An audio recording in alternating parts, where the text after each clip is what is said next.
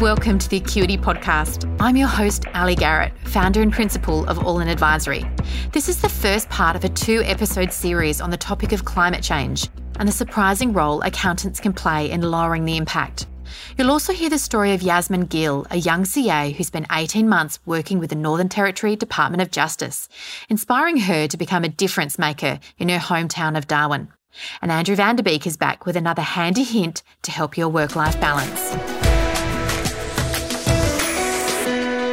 CA ANZ feels strongly about the important role accountants can play in reducing climate change, and earlier this year joined 13 other accounting bodies representing 2.5 million accountants globally in supporting a call to action in response to climate change. CA ANZ Chief Executive Ainsley van Onselen says accountants have a vital role to play to help the businesses they work with respond to climate change with the urgency and scale required. And in the face of this pandemic, we have a golden opportunity to rise to the occasion on a sustainable future and fairer, cleaner and more resilient economy. If I get you to picture the average accountant, what type of clothes are they wearing? Are they wearing a superhero cape?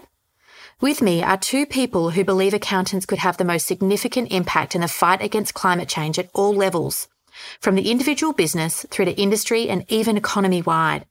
So how can accountants combine their forces to become the new Captain Planet? Bruce Gilkyson and Jane Gleeson-White are here to tell us. Jane Gleeson-White is the author of widely acclaimed books Double Entry and Six Capitals. Six Capitals, about the challenges and promise of contemporary accounting, has been described as a seminal work on sustainability. Jane's been hanging out with accountants since 2012 and is a self-confessed accountancy nerd. Also with me is Bruce Gilkyson. Bruce is a New Zealand chartered accountant who has worked internationally as a sustainable business advisor.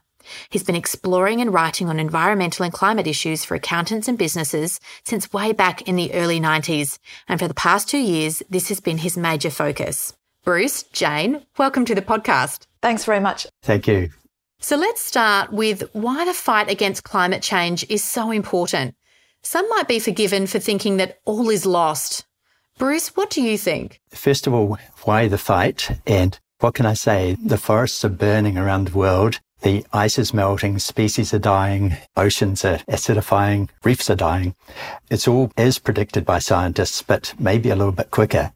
Now, this is 1 degree. What's 2 degrees going to be like? And 3. So what I'm thinking is this is not even an environmental issue. It's an everything issue. This is going to affect the economy, health, mental health, water, food production, biodiversity, infrastructure. And it's going to lead in some way to increasing conflict in unpredictable ways. Nicholas Stern, UK economist, predicted hundreds of millions, possibly billions of climate refugees and water wars. That's why we need to act on it. People might think that it's too late. I'm just going to say it's never too late. It is very late, but whatever we do at this point has got to make things better. 1.5 degrees of warming since pre-industrial levels is better than 2 degrees. And I hate to say it, but 2 degrees is better than 3 degrees, and so on. And Jane, why is it so important for you? To me, it's a no-brainer why the fight against climate change. We've already seen the effects horrendously last summer in Australia with the bushfires, horrendously this northern summer or spring in California. We all know those stories and we all know the science, as Bruce pointed out. And the reason that it's not too late to act, and the reason that I think accountants and corporations have a role, is that corporations are now the largest economic agents on the planet.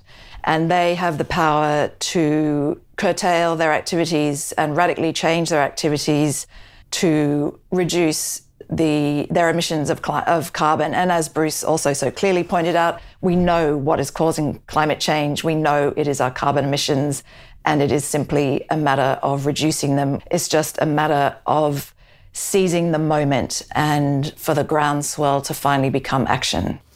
So why do you think accountants have such positions of influence in regards to slowing the impacts of climate change? It's not even so much about slowing it, it's about changing the behaviour of these huge economic actors, which are corporations, and also of organisations, profit and non-profit, businesses at all scales. Accountants, being the people who incorporate measures of value into the global financial system and into their own behaviour, are in a position to extend what we consider to be of value from simply the bottom line, the financial return on assets, to a broader conception of value, which includes many things, but in this particular case, climate change. So in this case, it includes what they call natural capital, which is the value of the currently uncounted natural world. Bruce, why do you think accountants have such positions of influence in regards to slowing the impacts of climate change? I think accounting, it's not just about ticking boxes and filling in figures. Accounting, in its real sense, is about telling a story and describing what is happening in a fair way. Someone who was influential with me some years ago described accounting reports as being dangerously incomplete, in that they give the impression of being the total picture, whereas they're really looking at a very narrow subset of what's happening. They are influential, they have great skills in presenting meaningful information, and they are professionals. Now, professionals don't just answer questions. Doctors don't just hand out medicine, they promote health. And I think as accounting professions, if we are really going to stick with the sense that we're professionals, not just processors of numbers, we need to be talking about much broader and much further into the future. And there are some serious things that are happening now that will impact on everything, on businesses and on society. And that's where they need to be focusing much more. Accountants have got great brains. They've been following some rather old rules, and it's time for a revamp. So Jane, you've had a lot of research around the traditional methods of accounting, and do you believe they can be improved by considering these holistic factors?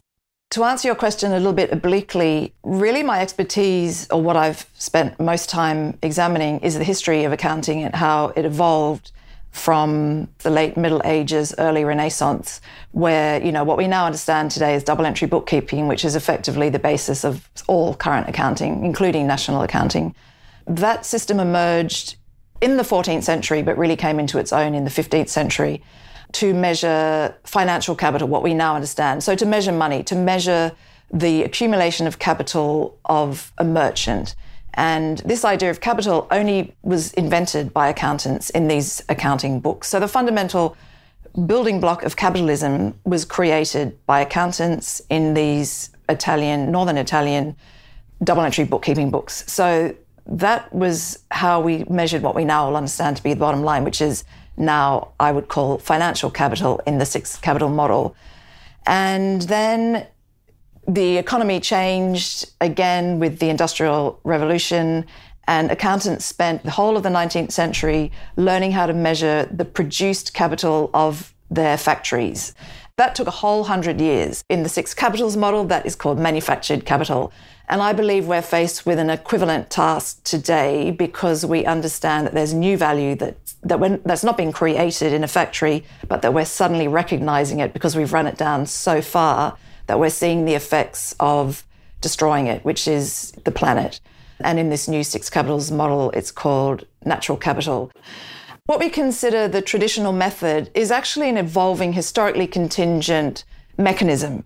So it's not fixed in stone, it's not a Platonic ideal, it's an organic whole. And as Bruce has well pointed out, and quoting his mentor, it's dangerously incomplete. So it's not so much upgrading the traditional accounting for this more holistic measure, it's more opening our eyes to the fact that we're excluding all these things, and we now need to find ways to bring this very important value into the daily practices of a business so that they can't continue to operate while they pollute their river, while they pollute the atmosphere, while they destroy their local community, while they destroy the lives of workers in far-flung places, and so on. So it's really just a matter of understanding that accounting is an ever-evolving art.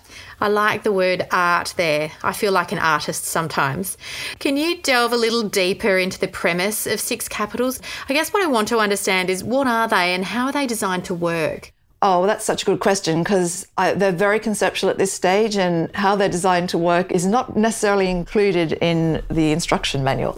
But briefly, having written a whole history of accounting, because I became fascinated in what had gone on in the Renaissance, I got to 2008, the global financial crisis, and I realized that there was all sorts of missing value, both in the accounts of nations and in the accounts of corporations. And it was many sorts of value, but it was in particular the value of the digital era, with the dot-com boom and businesses in the 90s being valued at astronomical prices on the stock exchanges that had no cash flow and very little going for them in traditional accounting terms, but obviously had the enormous value of what I now call the geeks and their software. So the market was valuing something that was intangible. So there was that whole area of wealth that was not counted. And then there was this other area, and we more see it in the costs, which is the failure to value the natural world by businesses and economies. So there were two huge missing spheres of value in the traditional accounts. So I spent a lot of time wondering how accounting could be altered so that it could encompass these different values. And I came across this category of natural capital, which had been around since about the 1950s or 60s. And then I was talking to an accountant in London asking about this natural capital thing, and he told me Puma had already made an ecosystem accounting report in, I think it was 2012, but also that there was this new venture, a global venture, but being driven out of London. A new framework was being devised, and that was published in December 2013. So the timing, my book came out in 2011, the framework was published in 2013. Then I found an idea lying around called integrated reporting, and it was published in December 2013. So it's not without its flaws, and it's very skeletal, as I say in my book. But this does underpin my book, and that was the rationale for it. I thought, okay, so here at least is a framework. Here is a global community of accountants and investors and corporate leaders and others getting together to try to conceptualize how it might look if a corporation actually counted what they saw as 6 key values. So they didn't want to make it sound too wishy-washy. They wanted to make it really clear that these new values had absolutely financial consequences if they weren't attended to. So the capitals are financial capital, which is, the one that we're all familiar with, money. Manufactured capital, which is the built environment, factories, buildings. That's also familiar to us, and accountants also account for that and depreciate that fixed capital. Then there are the 2 capitals which I consider to be generated by the digital media and the networked age, which are human and intellectual capital. So that's geeks and their software. And we're all familiar with that value, and we still don't really know how to measure it. It's still not well measured. And then the remaining 2, which have also been around for a while, natural capital that I mentioned, and also social capital. So when triple bottom line was first being conceptualized in the 90s, that was the triple bottom line. It was financial, social, and natural. So these were not new ideas, but they were just brought together in a way that I thought was quite compelling, and also within a framework that attempted to show how each of these different values could impact a corporation or an organization, both its use of it and its impact on those different capitals. What I'm ascertaining from the 6 capitals is it really is that integrated accounting model that takes into account that human element, the nature element. And as an accountant, I sit here thinking, how do I help put a monetary value on that intellectual and natural capital? Do you have any ideas around that? I don't think it's possible to put a monetary value on it. And to return to the integrated reporting, it doesn't give any guidance on how these should be measured. There are many different systems of measurement. That's one of the problems, because there's so many different ways of measuring these things. But the one that's not so hard to measure is natural capital, which is why I think that's the one that's taking off, because of biophysical measures of tons of carbon and litres of water and acres or hectares of biodiversity or forest or whatever. And I've had an ongoing now 5-year conversation with Carl Obst, who is the author of the UN's System of Ecological Economic Accounts. He's the person who's trying to devise how we might genuinely integrate economic and ecological values together. And he argues that there will not need to be a financial costing on these environmental measures, that they will remain in their biophysical measures. But every time I look into it, I realise that the huge amounts of investment that are required to start measuring this natural capital are going to necessarily mean that there must be some financial return on it. Therefore, there must ultimately be some monetary cost. So, Bruce, how would you put a monetary value on things like natural capital? To be honest, I have great difficulty with that. And yeah, there are certain things that just do not have a monetary value. And I remember reading about some attempt to value nature. I think this was in North America, and it used things like, for the value of deer and other wildlife, how much would people pay to kill them? That's not really a test of value, I would say. I really don't think I can add much to what Jane has said. There are great difficulties around valuing things. One sentence I remember from her book, which will stick in my mind, is just saying there are lots of wrong ways to do it, but perhaps the most wrong way is to not even try, to not put any value on it, and that way it is totally invisible. Someone might be willing to put a value on an endangered species, for instance. How much are the last few hundred white rhino worth? Or someone might attempt to value that. Myself, I wouldn't. They have a value you just can't put into numbers. So, Bruce, for accountants working at the ground level, what are the first steps to take to help a client in regards to understanding climate change and the impact their business may be having on it? I can answer that fairly quickly, I think.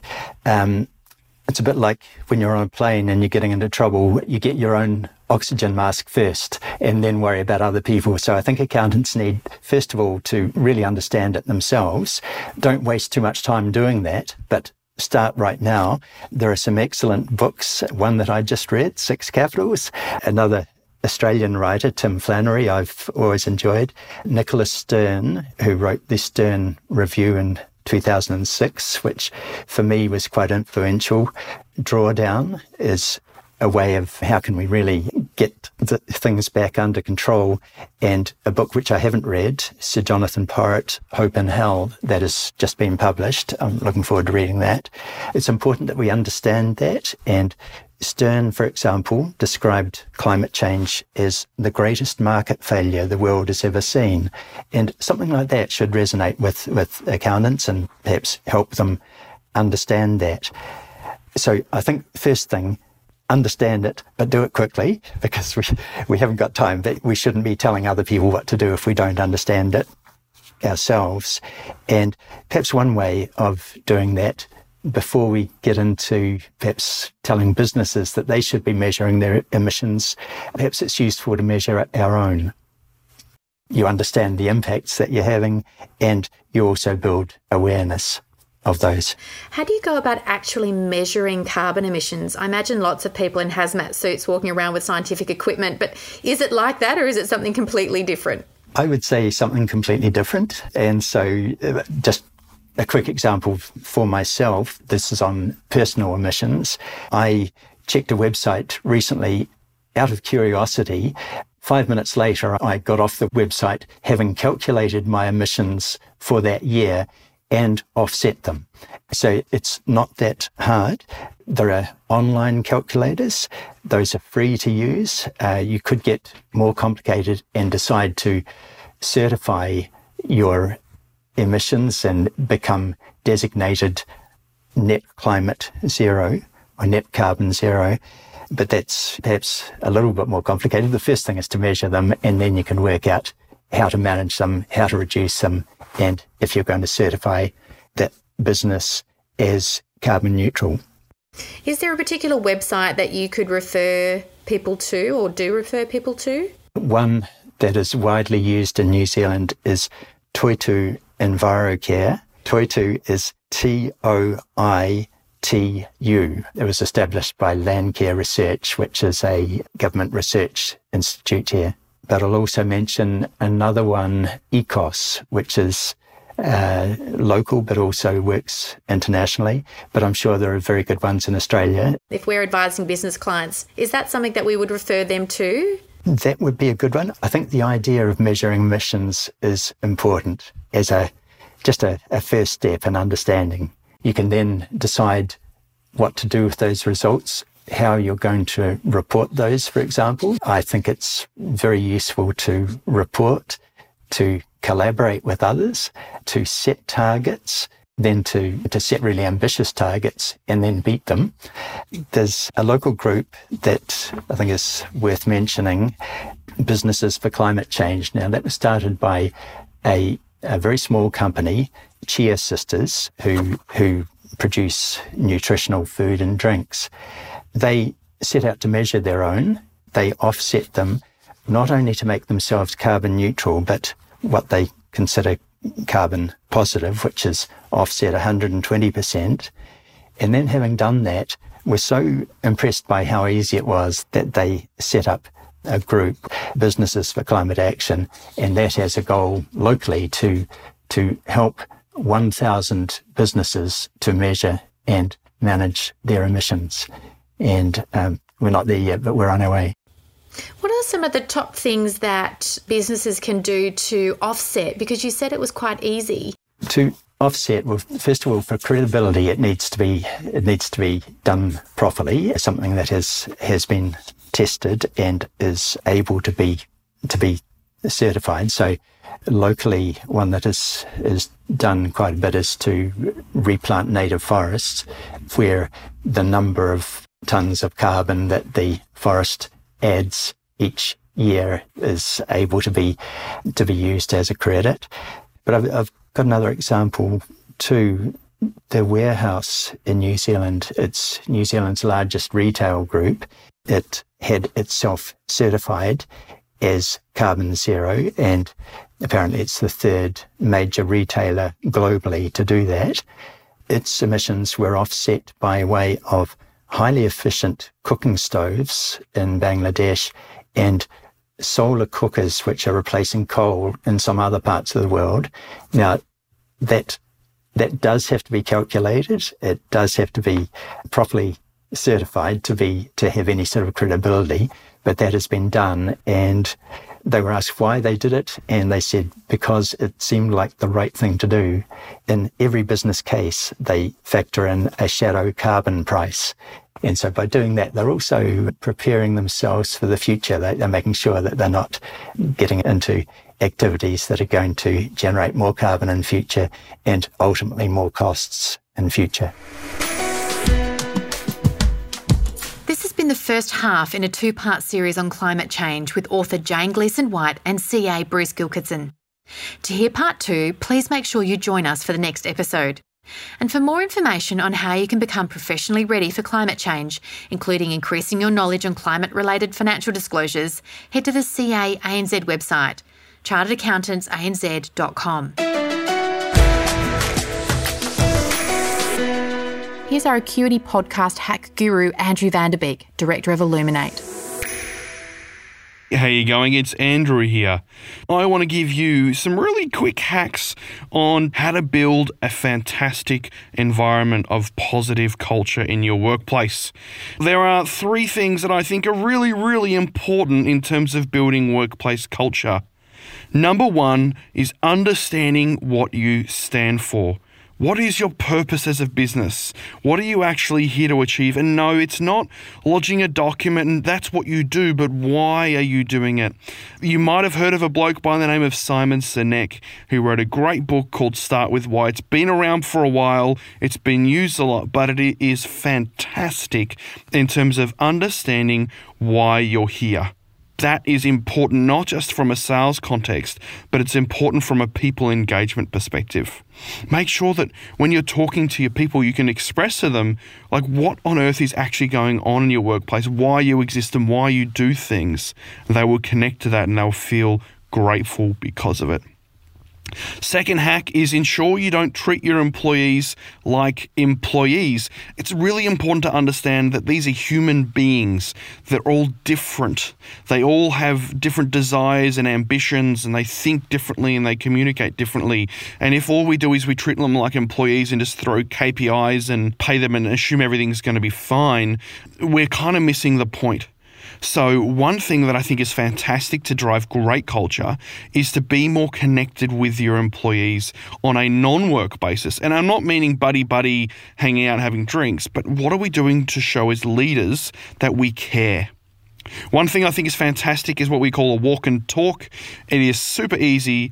It's effectively once every fortnight or once every month, you go on individual one-on-one walks with every single person from your team. You go outside the office, you go walking around your local neighbourhood, and you ask them things like, how's life for you? Is there anything we can do to make it better for you? So you're really wanting to understand from their perspective where they're at, work and a bit of personal sprinkled in, but you're also using this time to understand what you can do to create a better workplace. The fact that you're taking the time to listen to them is imperative, but what's even more important is the actions you take coming out of that. And the third one is make sure that you don't just pay money as a form of recognition. People out there want to be recognized through a whole bunch of different things. Affirming them, making sure that they're verbally hearing that they're doing a good job. Giving them a challenge, giving them some responsibility, showing them that you trust in them, believe in them. Like, what are the things that you can do to show recognition? And this is one really simple one for me, and I got challenged this personally. And one of the solutions we kind of brought out was just show appreciation through high fives. Trade more of the high fives around the office when things have done well, when you're celebrating things, when you want to bring some good vibes and some good culture around the office. Now, obviously, given the current climate, I understand it's a little bit hard to give a physical high five, and you might have to do your walk and talks from your separate houses over the phone, but you get my drift. So perhaps find ways where you can create a virtual high five experience. It's just about the affirmation and showing consideration of that other person and what they've done and recognizing and celebrating that together. It could be in a Slack channel, it could be on an Instagram post, it could be anything that becomes public. I got one extra super bonus hack for you, and it is a piece of technology that is incredible to help you understand how people are feeling in your workplace, and it's called Office Vibe, V-I-B-E, and it is a great way of sending pulse questionnaires out to your team, seeing how they feel on key metrics, and then seeing tracks and trends so you can identify when you've put something in place and the impact from that. We use it, we love it, and we try to refer back to it as a team where we show key areas that we want to work on and getting strategies from our team to achieve it. All right, legends, that is my hacks on how to build a much more positive workplace environment and culture. And now it's time for Conversations with Gen CA. Here's Peter Rupp, President of CA ANZ, speaking with Yasmin Gill. Today, I'm joined by Yasmin Gill. She's recently completed her final CA programme exams, but she already has a wealth of experience. Before going to university to do a combined commerce and law degree, she spent 18 months working with the Northern Territory Department of Justice, during which time she got some first-hand experience, insights and inspiration to become a difference maker in her hometown of Darwin. Yasmin, welcome to the programme. Thank you, Peter, and thanks for having me. I'm really interested in the role you currently hold with PwC. Can you tell us a little bit about what it is and where you see the opportunities to make a difference? I currently work as a senior consultant in PwC's Indigenous Consulting Team, which we refer to as PIC. So this is an Indigenous consulting business. It's 51% owned, Indigenous owned, and 49% owned by PwC Australia.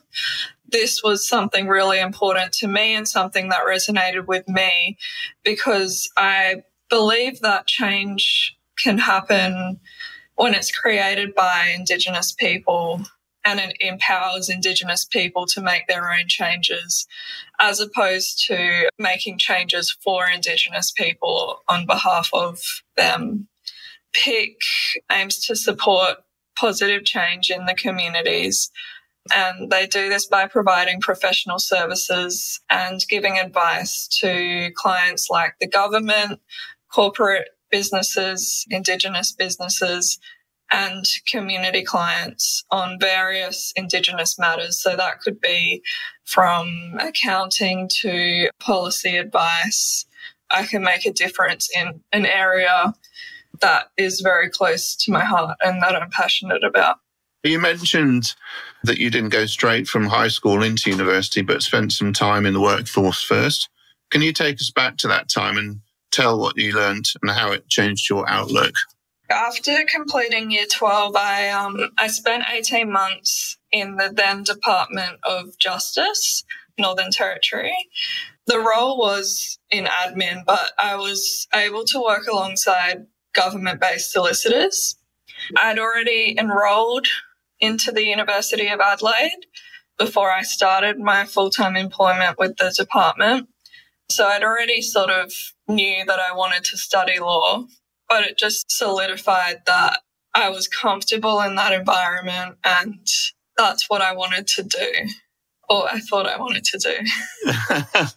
Yeah, well, I'm sitting here looking at a newly qualified chartered accountant and you're telling me about your plans to study law, and you obviously started that degree. What changed your focus as your studies progressed? When I enrolled into commerce as well, so a double degree, I didn't really know what commerce was. I guess the focus change happened when I got a job at PwC and I got more of an insight into what commerce was. I found it very challenging, a lot more challenging than my law degree, and I liked that. I liked having more of a challenge and being pushed outside my comfort zone. You mentioned you were working whilst you're at university, and that's not uncommon, but you did manage to find quite a challenging role. Could you elaborate on that? Yeah, so enrolled for a traineeship with PwC in my first year of university. It was just a 6-month traineeship that you could do part-time or you could do in your holidays. I got 6 months of part-time work and then I wasn't ready to give up on that. I really enjoyed the team, the supportive culture, and again, the challenge, because accounting was a whole new world for me and I was learning on the job before I was learning at university. So a bit back to front, but it was a challenge every day and every day something was different. I kept extending that 6 months until I became an undergrad with PwC and pretty much worked the entire uni degree.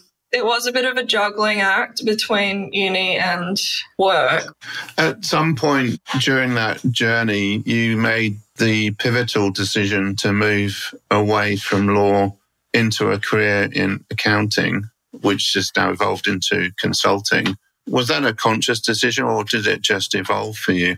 The reason I wanted to study law was I thought that for me, that was how I could make a difference in people's lives and a meaningful change and put back into my community.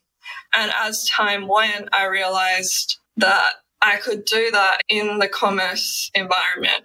What does the CA designation mean to you? And what advice would you give to any young person starting their career in the accounting profession? The designation was a very proud moment for me. It's a recent moment. I've only just finished, but I think it was a long journey and a challenging one, but it's a rewarding one at the end. And just to be part of now such a prestigious group of people and empowered by the skills and the confidence that I now have to put back into my community. The advice that I'd give to younger people starting their careers or even thinking about their careers is to never say no to an opportunity. So opportunities are always there. They're always available. They might be outside of your comfort zone. I think trying new things, going outside of your comfort zone, and also never underestimating yourself or your abilities, whether it's if you think you've been raised differently or if you've come from a different upbringing than other people, it's that difference that you can make unique in your own field and it shouldn't be used as a barrier.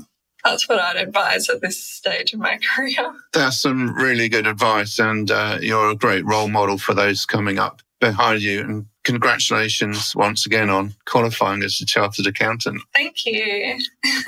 So, Yasmin Gill, thanks for joining Gen CA Conversations. Thanks, Peter. It's been a pleasure. Thanks for listening to this episode of the Acuity Podcast. I'm Ali Garrett from All In Advisory. For more stories like these, be sure to check out Acuity Magazine on the CA ANZ website. Find out more about this podcast series by visiting acuitymag.com/Acuity Podcast. If you enjoyed this episode, we'd love you to rate, review and subscribe so more people can find the podcast.